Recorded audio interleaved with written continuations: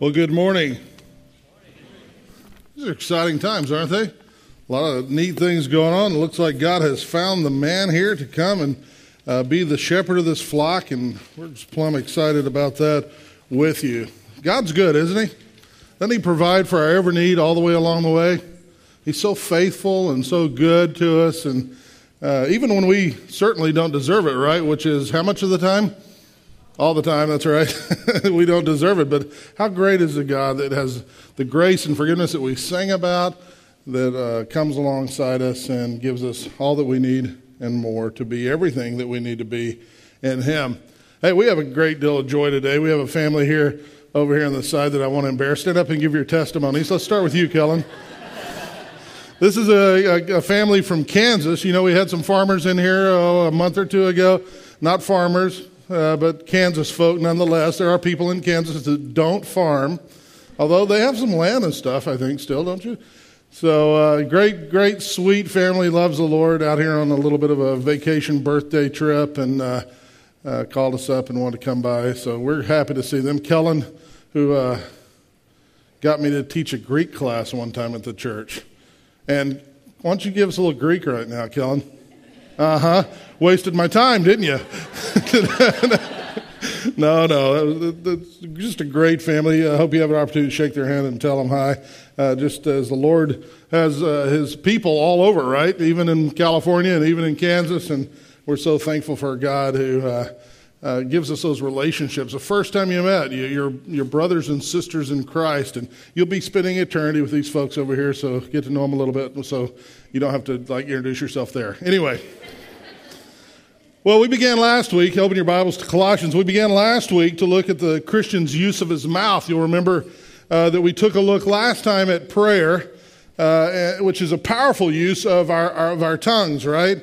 And if you remember from last time that our prayer life should be ardent, that is, it should be passionate, it should be devoted, it should be persistent. Our prayer life also should be attentive. We want to be alert to what we can be praying for.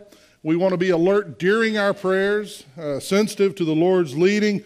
We want to be alert to see God's answer and give Him thanks as well. So it ought to be ardent, it ought to be attentive, and it ought to be appreciative. We should go to our time of prayer always, just like Paul models for us here in the book of Colossians, with an attitude of thanksgiving all the time. And we saw that as we pray, we are showing our reliance upon God, and we should be praying with a readiness, right, to be used as part of the answer when God so chooses to do that. In Colossians 4:4, Paul asks for prayer that he might make it clear the way he ought to speak. Remember that from last time? He prays that, Lord, I want to have the right thing to say at the right time in the right way. And here in Colossians 4 and 5, which is chapter 4, verses 5 and 6, Paul defines that a little bit further, the way that we ought to speak. He has dealt with the mostly private use of our transformed mouth, prayer, and now he turns to the public use of our transformed mouths, and that is proclamation of the gospel of Jesus Christ. You see, when God changes a man, a woman, or a child into a new creation, He works on the whole person, right?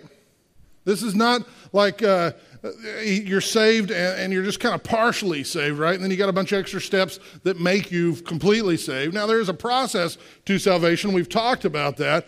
The Bible talks about salvation all the way from the time of predestination all the way through glorification. But when we're talking about the point of justification, that is something that happens in a person by the power of God as His Spirit wrought this amazing work upon mankind, right? And when that happens, we have contained in us everything that we need, right?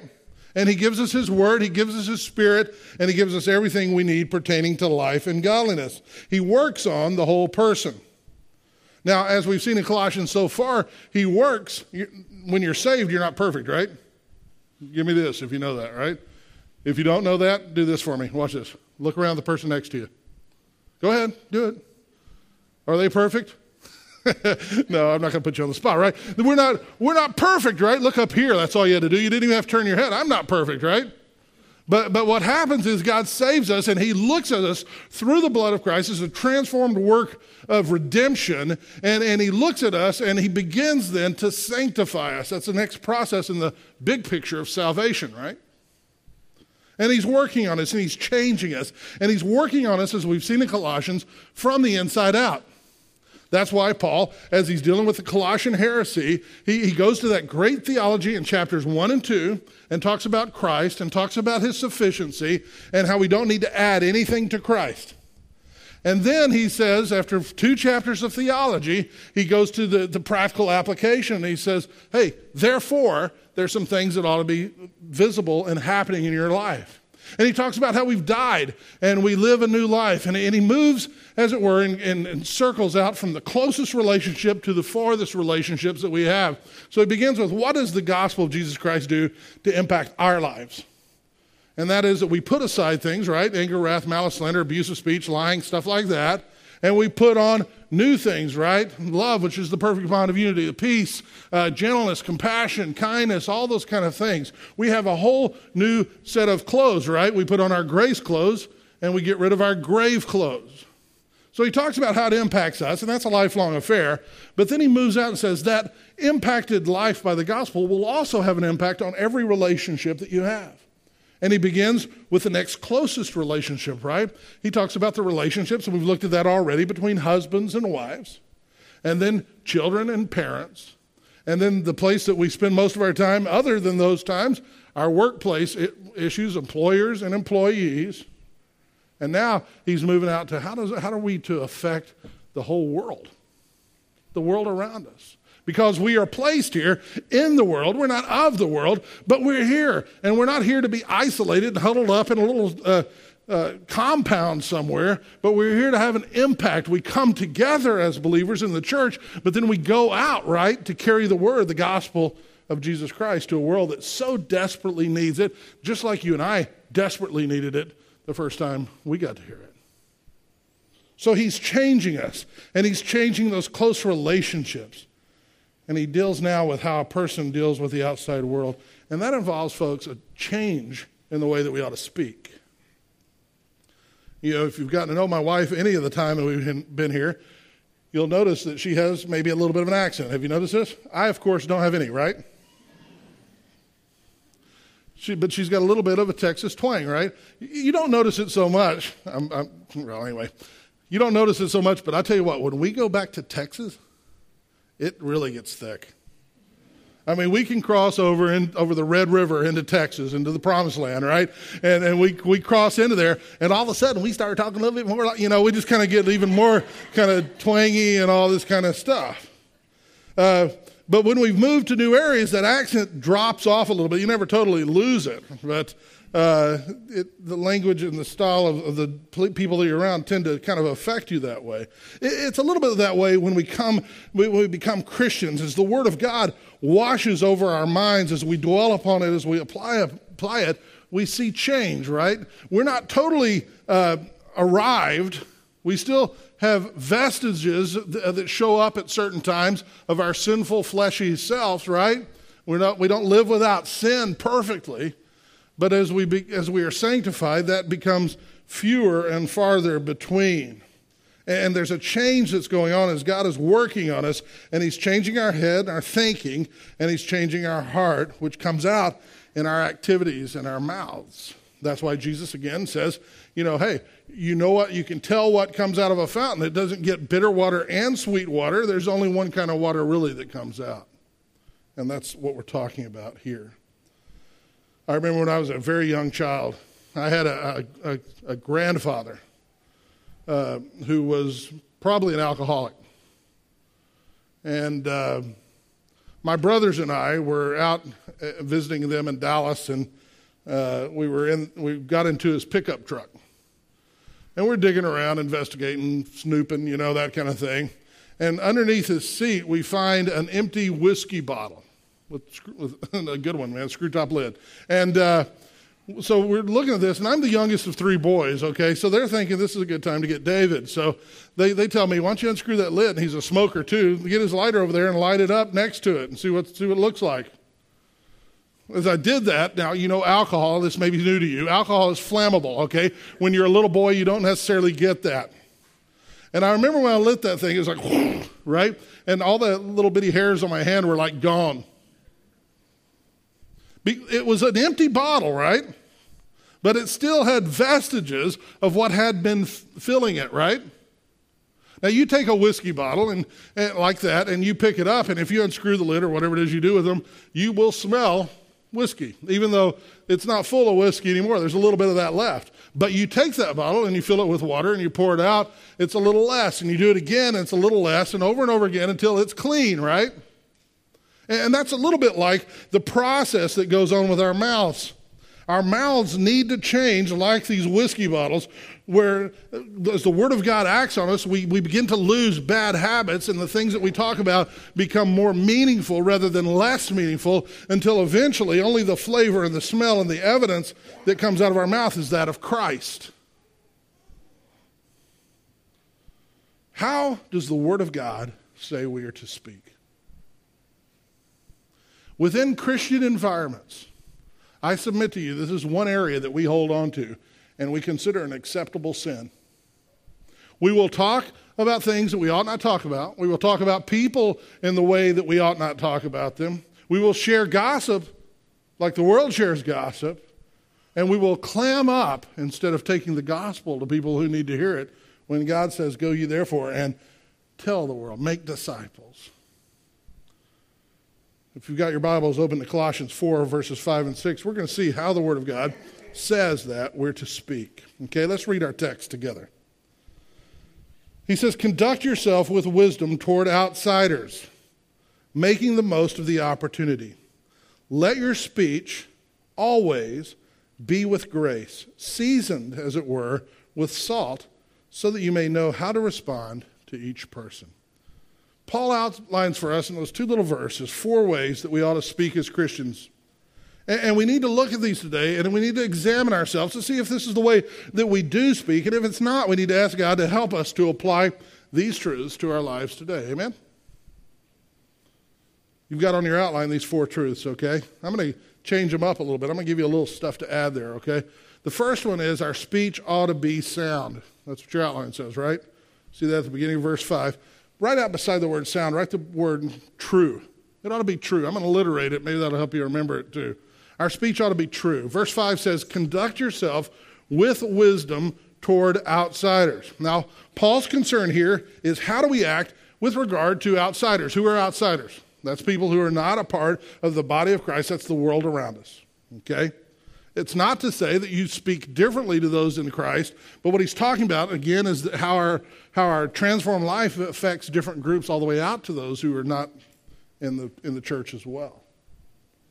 And this is important, okay, because sometimes believers look down their nose on the lost and dying world as if they're some kind of damaged goods, and they sneer at them, and they talk about the way they act in very, very negative ways that do not allow for the gospel to come through clearly. What I'm not talking about here is saying sin is not sin. But at the same time, if somebody who does not know Christ is sinning, what should we be expecting them to do? Have you thought about that? I mean, do we expect non-believers to live like Christians? We kind of do sometimes if we're honest, right? Let me ask you this. Can they? Can they live like Christians if they're not? No, they absolutely can't. Why? Because they have not been redeemed. They have not been transformed. They do not have the Holy Spirit of God indwelling them, which gives them the power to do that. Even our best works apart from the gospel of Christ, the Bible tells us, are filthy rags, right? The best thing that we can do. So when you see an unbeliever sinning, you look at them with compassion in your heart because they do not have Christ and they have no choice but to be like that. And the thing that we should be most concerned about with them is how do we help them to come to know Christ? How do we tell them about the Lord Jesus Christ, what he has done on the cross, so that they may have the opportunity for the Father to draw them, the Spirit to save them, and they can be transformed and begin to deal with those things, see? So often we want to push our Christian values upon people in such a way that it just discourages them because they're unable to do that. And may I submit to you that this is harder in the church because the church in our day and age has become watered down, correct? To the point where the church is blended with unbelievers. And so even as you try to deal with sin within the church and things like that, people can't really handle that because there's unbelievers and believers together, and it just dilutes what is right. And is this possible? And can God expect that of us? Conduct yourself with wisdom toward outsiders, unbelievers, the watching world. And Paul's emphasis is that when we speak, we need to make sure that our actions match up to our words, that we live a consistent life, and that our words also meet with that. And that's what he's talking about here right off the bat. He says, conduct yourself with wisdom. Literally, what the Greek says there is walk with wisdom. And walk, all through Scripture, is this idea of your life. Walk a worthy walk, is live a worthy life. This wisdom that we're to live with, or walk with, or conduct ourselves with, only comes from God and God alone. Now again, Paul is contrasting this with the false teachers in Colossae who, according to chapter 2, verse 20, had the appearance of wisdom, but they didn't really have wisdom. What we're to walk with is true biblical wisdom. We have that. We are to live our lives before the watching world with godly wisdom. I love what Proverbs 6, verses 12 and 13 says. It says, a worthless person, a wicked man, is the one who walks with a false mouth, who winks with his eyes, who signals with his feet. King James Version says, speaks with his feet there. And what is he saying? He's saying this worthless, wicked person is a guy who says one thing, but acts in a different way. It's hypocrisy. He doesn't really believe what he's saying, and his feet are showing it off. His actions are showing it off. We must abandon as believers the hypocrisy of a mouth that says one thing coupled with a life that says exactly the opposite. So Paul says, conduct yourselves, walk with wisdom. Wisdom here, there's 4 words you could use in the Greek for knowledge. There's sunesis, which is understanding. There's epignosis, which is a knowledge of God. There's sunedesis, which is a knowledge of right and wrong. None of those are the ones here. The 4th one is the one here, and it's Sophia. Okay, it's wisdom. And this is the type of knowledge that's distinct from the other ones, really. It applies head knowledge to the life. That's what wisdom is. We can know things, right? But it has no effect on our lives. Wisdom is when you take truth and apply it to the heart, and it comes out in your life's activities. That's what wisdom is. It takes theory and puts it into practice. I may understand that the 9th planet, I don't guess it's a planet anymore, from the sun is Pluto, right? But it has no effect on my life. So it's a knowledge I have in my head, but it's not really changing anything, right?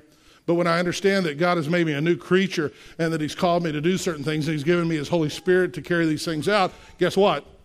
I can know that theologically and spout it off as a creed of doctrine. But when I really have wisdom, I understand that, and then I go, you know what?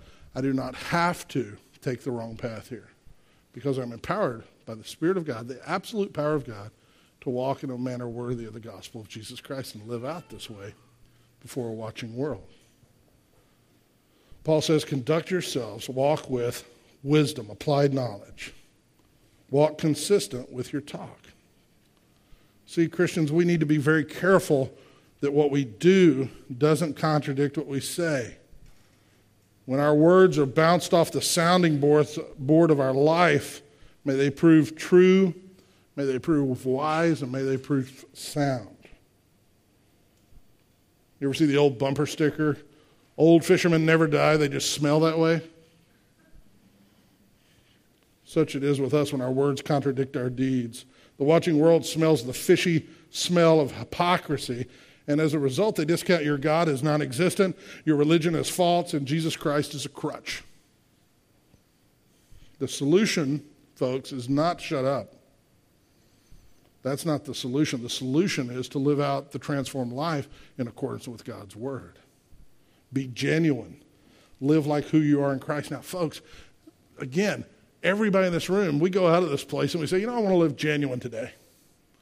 by 2, 3 o'clock, you're probably a big chunk of us has already failed, right, at some point, right? You know what I'm talking about? So you say, well, man, this is never going to work. Well, can I just submit to you that, those times that we fail are great opportunities, right? I mean, when you sin, we don't seek after sin, but when we sin, we have an opportunity to show what the grace of Christ looks like, how to deal with that, how to seek forgiveness, right? How to explain, what a great teaching opportunities. And don't go do this to teach your kids this, but it'll happen, right? But if you lose your temper or something like that with your children, what a great opportunity to just say, you know what? I want to ask your forgiveness. Here's why. Here's the biblical truth. Here's the way God says I ought to act. I got selfish and acted this way because that's what I wanted to do, right? Please forgive me. That's not what my words and my heart really want to be doing. You see the difference? And the child looks and says, you know what? It takes away the perfection of legalism. It says I'm supposed to be perfect all the time. So they're hiding stuff and trying to pretend all the time on you. And it says that look at mom or look at dad and see the consistency. That when their priority of their life, that Bible study, the church, all these things they're doing, it plays out in real things. And when they fail, you know what? They go back to truth again and deal with life under the umbrella of truth. And it makes that truth ring true even when we are imperfect and failing. Live like who you are in Christ. And as you do that, then when you speak truth, you speak the word of Christ, your words ring true. And they will be even more impactful to this kingdom of God. The most damage done to any church is done when people who profess Christ decide to speak and live differently, inconsistently. I love what Will Rogers said one time. He said, so live that you wouldn't be ashamed to sell the family parrot to the town gossip. Our lives ought to be different. We ought to stand out. When we were living in Kansas, you drive along the roads there in the wintertime. You won't understand this in California, but let me see if I can explain it. You drive along the road, there's this thing that comes down out of the sky. You may or may not be aware of this, right? It's called snow. That was it. And this stuff comes down, and it's like really deceiving because it's pretty and white and all this kind of stuff. But when it gets on the ground, and the temperatures are not quite, they're not going back to like 70 or something, it stays there. And it's no longer white. It's no longer pretty and fluffy. It becomes crusty brown stuff. And what they do to help you drive on the roads is they have trucks that come out the night before, and they sprinkle on the roads salt, or a solution that has salt in it, so that, it has a lower melting point, blah, blah, blah, blah, blah, and you don't slide off the road. As a result, what happens is this frozen stuff that's white becomes liquid stuff called water, and it mixes with brown stuff called dirt. And it gets in the grooves that you have on your tires, and it shoots up, and it's flying around, and it sticks to your car. And so it snows, and by, 4 hours later, your car and everybody else's car, I don't care if you had a white car, tan car, red car, it doesn't matter, it's this kind of dirty beige color. And everybody's car is like that. And you knew when the storm was over, because there'd be that one guy, everybody in the community would hate a guy like this, who would go down to the car wash and clean his car, and then all these gray, beigey cars are driving around, and here he comes with his shiny, bright, gold, red, whatever car. And he stood out. He stood out. Why? Because he was different, folks. Now, what we're doing in the church today is we're trying so much to incorporate our culture into the church so that we can supposedly relate to them. The reality is that doesn't do you a bit of good. The church that is impactful, go back to the book of Acts or anywhere else, church history, you will find the church that is different is the one that has an impact. The church that stands out. I love what it says in the book of Acts. After Ananias and Sapphira are struck down by God, it says, hey, the whole world was looking at them going, uh-oh, we're scared of them, and thousands were being added to their number. How cool is that? Because there, my friends, was the reality. Why would I want to waste my Sunday coming to a place that does the same thing and reacts the same way to all the stuff I see during the week? Let's be redeemed Christians, living like redeemed Christians who stand out before a watching world so that the world can even look and say, there is an option. There is something different. And when the gospel of Jesus Christ is spoken, it rings true as you see the church living the Christian life. Our lives ought to stand out as different. Our speech ought to match up. Being sound, being true with wisdom.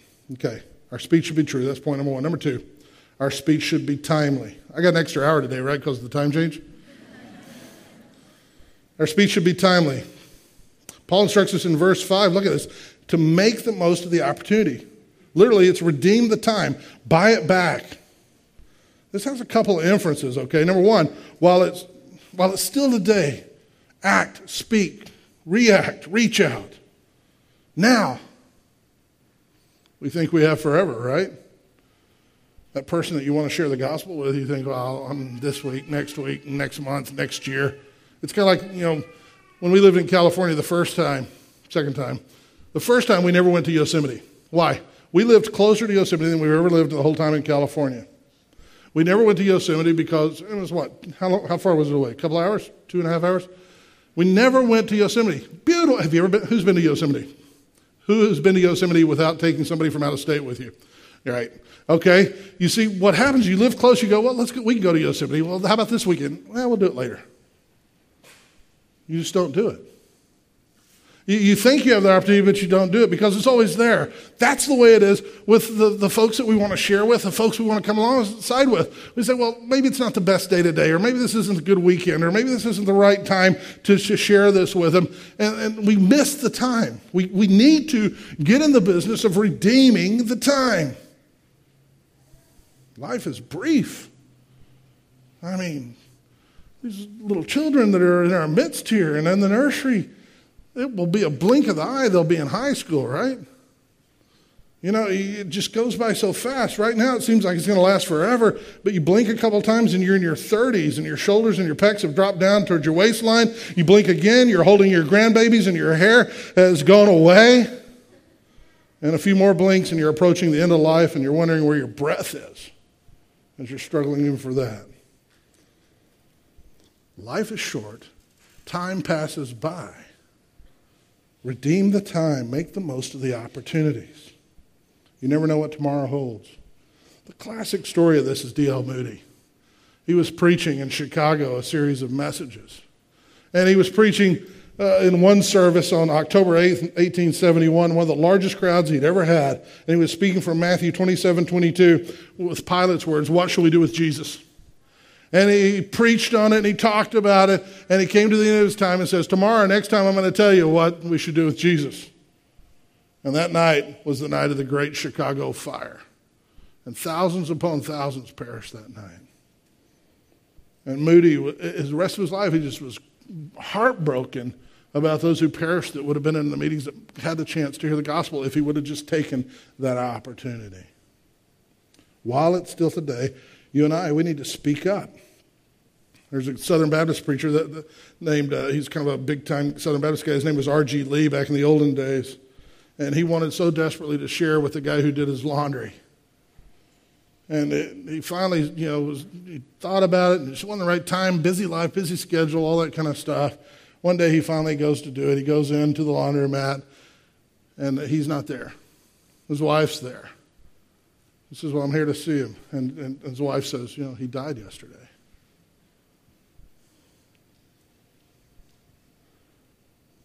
How long are we going to stay mute about the most beautiful thing that man's mouth can ever speak? How long will we hold back the precious truth from those who so desperately need it? Redeem the time. If you've ever read C.S. Lewis's little book, The Screwtape Letters from the 40s, you ever read that? If you haven't, it's a little bit short thing. Grab it sometime. It's really interesting. It's a work of fiction. It's basically the premise is there's an uncle, Screwtape, who's writing letters back and forth with his nephew, a guy by the name of Wormwood, and basically he's kind of training him to be a demon. Okay, they're like demons, all right. So it's certainly fiction, but he's basically it has some good kind of insights into ways that people get distracted. One of the things that the uncle wrote as he was trying to help his nephew Wormwood be a better demon, he was talking about heaven and hell and end times and all that kind of stuff. He says, just make it distant, make it unreal. If there's no heaven and there's no hell, then there's no hurry. And see, we live practically. Everybody in this room, I think, just about would have a theology that says there is a heaven, right? An eternal place where the redeemed of God will go. Everybody in this room, I think, would have a theology that says there is a hell, a place of eternal punishment, according to the Word of God. But how much do we live our lives like that? If there is a hell, and if it is a place of eternal torment and weeping and gnashing of teeth and all that kind of stuff, and the pain never ends, the fire never dies, and it goes on for eternity, which is what the Word of God says it is, so it's so, who do you want to see go there? Your worst enemy you don't want to see go there, right? Certainly not a family member, a coworker, or anybody else, right? But that's where they will go apart from Christ. How do they come to know Christ? It is through the gospel of Jesus Christ. As we speak that to them, as we make proclamation of the word, that's God's chosen message for us as ambassadors to carry forth. Are we doing that? Are we faithful, or are we mute? You say, well, I believe in predestination. I do too. But I also know that God's called me to be faithful, and I'm not going to pass off what he's called me to do to put it under a doctrine and say, well, if I don't do it, he'll get somebody else to do it, so I don't have to worry about it and be uncomfortable. He's called you to do it. Open your mouth. Share the truth. There's a sense of urgency here in this verse when he says, redeem the time. The second inference of redeeming the time is not just that urgency, but it's the idea of buying back. There's a cost, right? There's a cost to sharing. There's a cost to opening your mouth to witness. If you do, you will get some kickback. You will get some persecution. You will have people that reject. If you spent your whole life sharing the gospel with people and you had one convert who went into eternity, into heaven, and the rest rejected and spat upon you the whole way, would that be all right? I mean, not would it be all right that they're in punishment, but would it be all right that you spent your whole life being faithful, and God in his sovereignty chose that one? And because of his use of you, now this one can be in eternity forever. Would you be all right with that? And putting up with the persecution and the heartache and all the struggles that come along with that?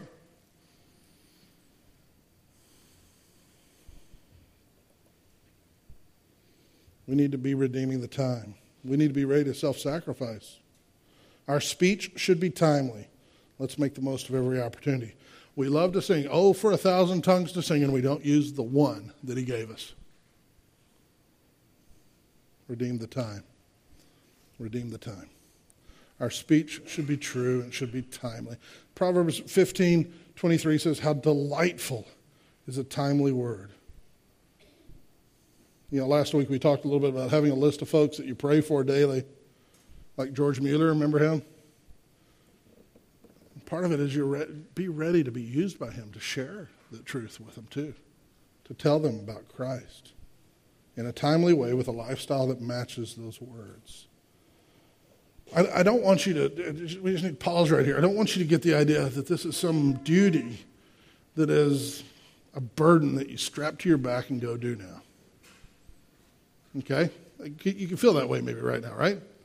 It's like, oh boy, I'm under conviction. You know, I'm not sharing like I ought to. And Pastor David says, go share with people. I have to put a Post-it on my computer and remember to do this. Put a reminder, Siri, remind me to share the gospel, right? And it's like, now I'm there, right? I'm at work. Oh, there he is. He might be dead tomorrow like R.G. Lee's laundry guy. I better go over there. Hey, Jesus loves you. He's got a wonderful plan for your life, and here's the gospel, and you want to accept Jesus. Does this make sense to you? Here's the 10 Commandments, all that kind of stuff. And he's like, no, that's fine. And you walk away going, yes, did it, check it off. Siri, the reminder's gone. I did it. Right? As a burden, I had to do it. Now he's going to think I'm a nutcase or something, probably because some religious freak. But, you know, it's much more than that, isn't it? Here's the perspective. The perspective is not the duty. It is a duty, but it's not a duty perspective. Perspective is not, I need to check this off my list. You know, like I got to get eggs and witness. It's not like that at all. The perspective is, oh, what an awesome opportunity to tell somebody who is dying how they can have a cure to what's killing them. What an awesome thing to be able to tell them the redeeming love of Jesus Christ and to bring that to this person so they can be redeemed and saved. What an awesome thing to help somebody, to come along with somebody. I was blind and now I see. Let me tell you how you who are blind can now see. You see the difference? We don't need to be checklist Christians. I got to do this. No, yeah. But we need to do it from a heart that looks out, like Jesus looked out over Jerusalem and said, oh, Jerusalem, Jerusalem, how often I wanted just to gather you under my wings, but you wouldn't have it. Or Paul, who said, I would give my own life to see the Gentiles saved. That's the right heart. How delightful is a timely word. Number 3. Your speech should be true, timely. Number 3, it should be tender. Look at verse 6. Let your speech always be with grace, seasoned, as it were, with salt. What does it mean for your speech to always be with grace? John MacArthur says it means to say what is spiritual, wholesome, fitting, kind, sensitive, purposeful, complimentary, gentle, truthful, loving, and thoughtful. It's a long list, but there's a lot in there. What's best? What's helpful? What's true? What needs to be said? I'm afraid that many professing Christians have tongues of acid, speaking words that are selfish and prideful and hurtful and vengeful and arrogant and tactless. We break into cliques and we criticize those who aren't in our camp, who don't part their hair the same way we do. We hold grudges. We make pointed, hurtful comments about those who have hurt us. And the bottom line is we are far too often just like the world. Winston Churchill and Lady Astor, they were not friends. They were always going at it. Always had barbs flying between those two. One day, Lady Astor encounters Churchill in an elevator, and Churchill is drunk. And she says to him in a very judgmental way, she says, "Why, Sir Winston, you are drunk." That was my British accent. Anyway, Churchill responds, "My lady, you are ugly, but tomorrow I will be sober." That's kind of mean, huh? To the point? Quick? How many times have you wanted to say something like that? Lady Astor responds, "If I were your wife, I would poison your tea." Churchill responds, "If I were your husband, I would drink it." That's not graceful speaking, right? The word grace means it has favor. We need to speak thoughtfully with love, but always, folks, and get this, don't miss this, gracious speech always involves the truth. Okay? You do not sacrifice the truth in the idea that it's just not very gracious to speak the truth, because you always speak the truth. But how do you speak it? In what? Love. In love. Paul says our speech should be seasoned, look at this, as it were with salt. What in the world does Paul mean there? Well, salt, has lots of purposes. A couple of them. The primary meaning here, I think, is it makes something palatable, right? Easy to eat, tasty. I mean, go get you the finest cut of beef you can find, and don't put any seasoning on it at all, and boil it in water, and then eat it. It will not taste like, you might as well it doesn't matter, right? Just, what was that? But you put a little seasoning on there, a little salt, oh man, that changes everything, right? Job 6, verses 6 and 7, this is my son's life verse at one point in his little young life. It says, can something tasteless be eaten without salt? Or is there any taste in the white of an egg? See the point? You put a little salt in there, it's good and everything for most people. But without it, ugh. And he continues in verse 7, he says, my soul refuses to touch them. They are loathsome food to me. Why? Because they're not seasoned. Our speech needs to be like that. It can be truth packaged up, but it needs to be seasoned, as it were, with grace, with salt. Speaking the truth in a palatable way. I remember when I was growing up in high school, there was a guy, this was in the early mid-70s, kind of the hippie generation. He had a VW Bug. Remember the old Beatles? He had this thing painted with scripture verses all over. It was white with a bunch of scripture verses. And in big letters he could find, he had on there, repent or perish. It's a biblical truth, by the way, right? Repent or perish. He kind of viewed himself as like a modern day Elijah who's going around and he was driving the, I guess that was kind of like a camel hair, the VW Bug. And anyway, he was driving this thing around. He would get in your face, man. He was all about it, you know. Just, hey, you need to repent. I'm not talking about your need. I'm not talking about what God's doing. I'm not talking about why. I'm not talking about any of that. You just need to repent, or guess what? You're going to perish. His effect, can I just tell you, was marginal at best, if at all. Was what he's saying true? Yeah.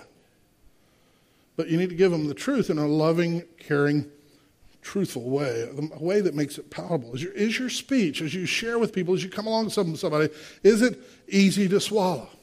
By the way, the judgment on this is not do they swallow it, because you can come and speak the truth in love and speak it graciously and still be rejected, right? Jesus, did he speak the truth in love? He was crucified. He was scourged. He had thorns. He was mocked. You know, he had all this kind of stuff. Paul, did he speak the truth in love? Well, I'm sure not perfectly like Christ, but most of the time he did, right? And he was beheaded. Peter, did he speak the truth in love? You bet he did. What happened to him? He was crucified upside down.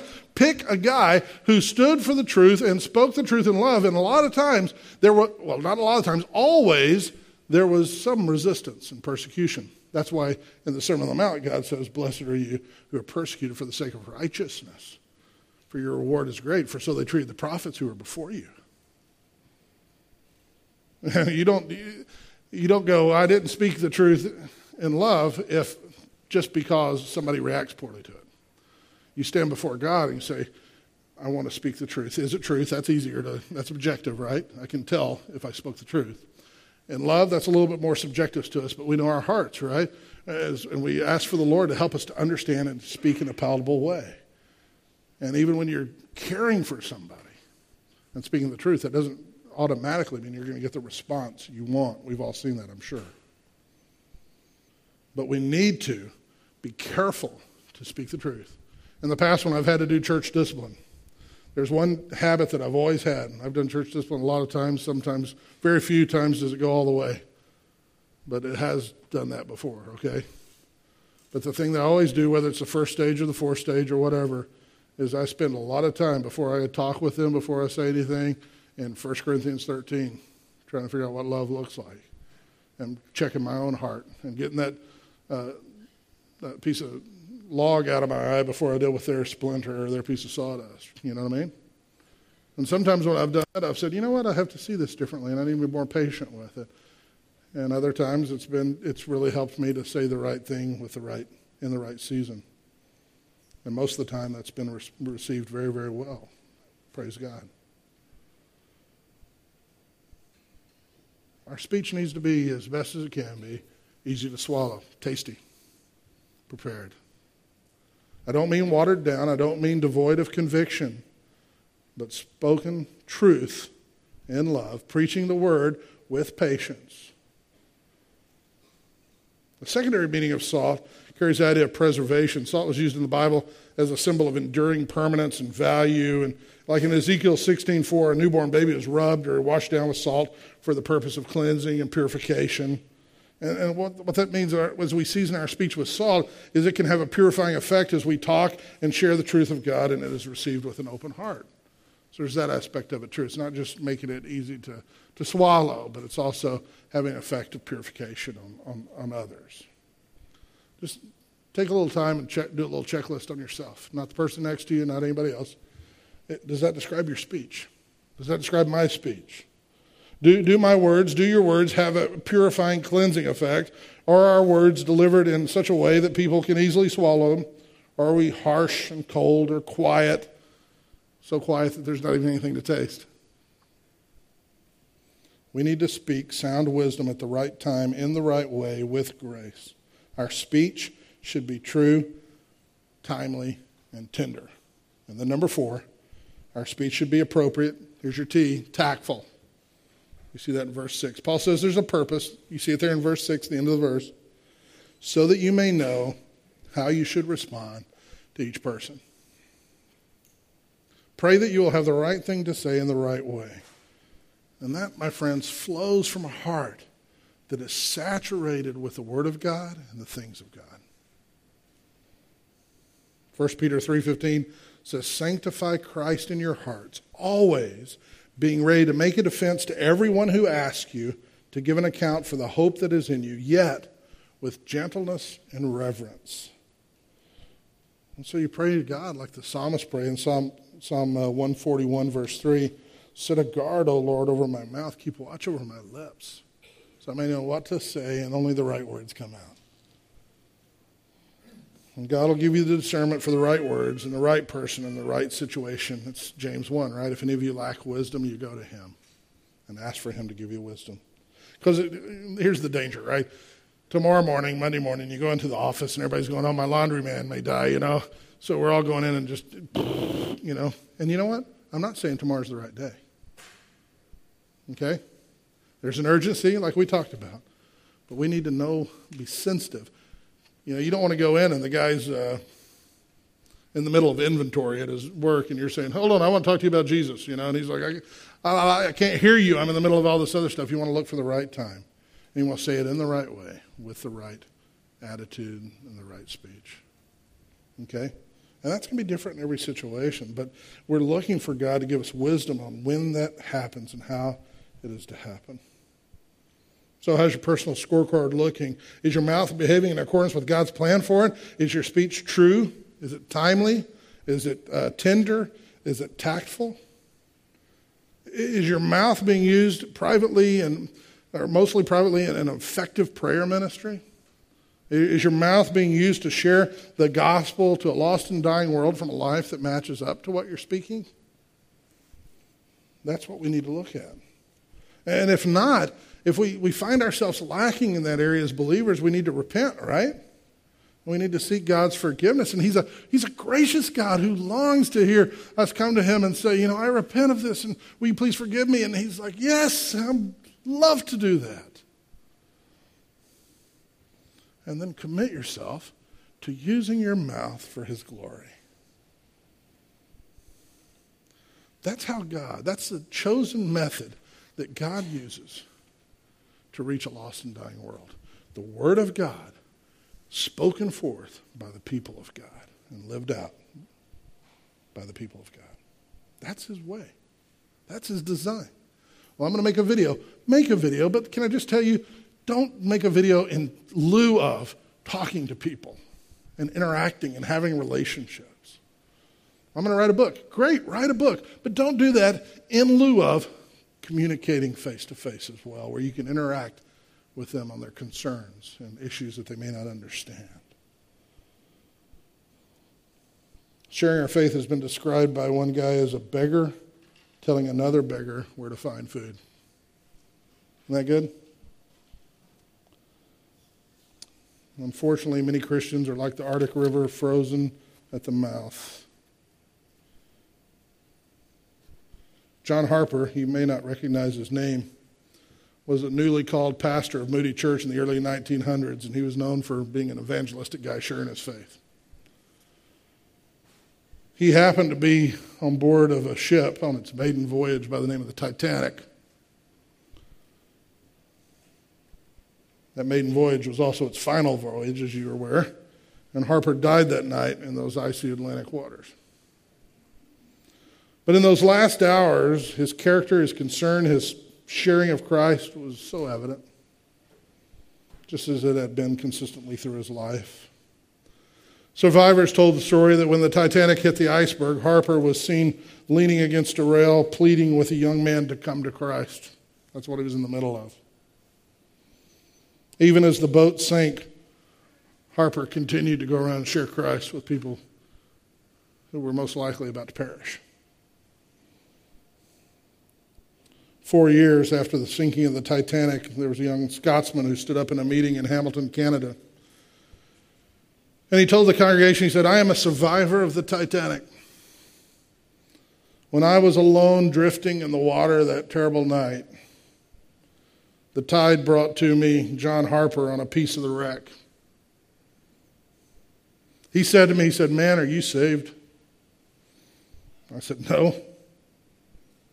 He said, "Believe on the Lord Jesus Christ and you'll be saved." And then he drifted away. A little later, he drifted by me again. He continued his testimony. He said, when he came to me, he said, "Are you saved yet?" I said, "No, I can't honestly say that I am." And Harper said, "Believe on the Lord Jesus Christ, my friend, and you'll be saved." Shortly after that, Harper went down in the water, and he continued his testimony. He said, "And there, alone in the night, with 2 miles of water beneath me, I believed." I am John Harper's last convert.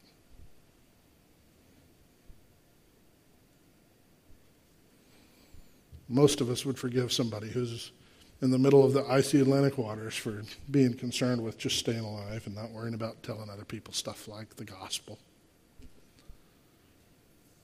John Harper was a great model to what we ought to be like in talking to people about Jesus Christ, because it's the most important thing that can ever come out of our mouths.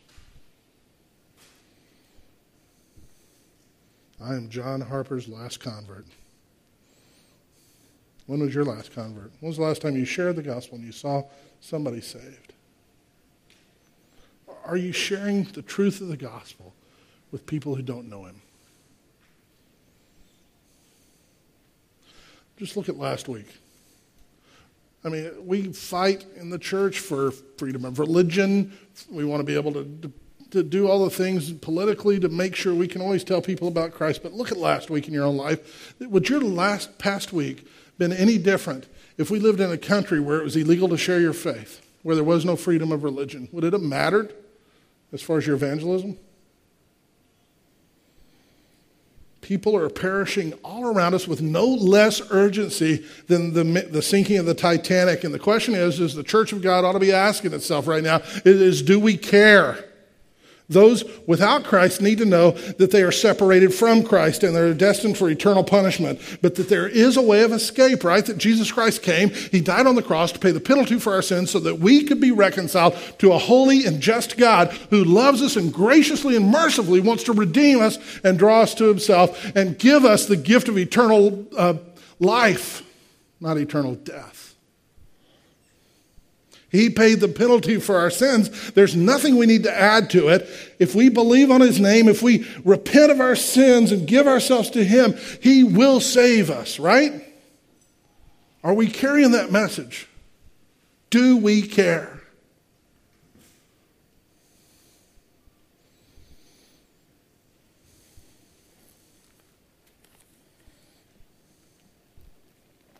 By the way, I'm not unaware that in a congregation of this size, there are likely people here who have not responded to the gospel of Jesus Christ, right? And if you're here, may I not be remiss by not telling you the truth. If you do not have a relationship with Jesus Christ through the finished work of, relationship with God through the finished work of Christ, you will perish, just like I will perish without that. The work has been done. The way has been made. That's why Jesus Christ came, right? He didn't come here for a little tour of his creation.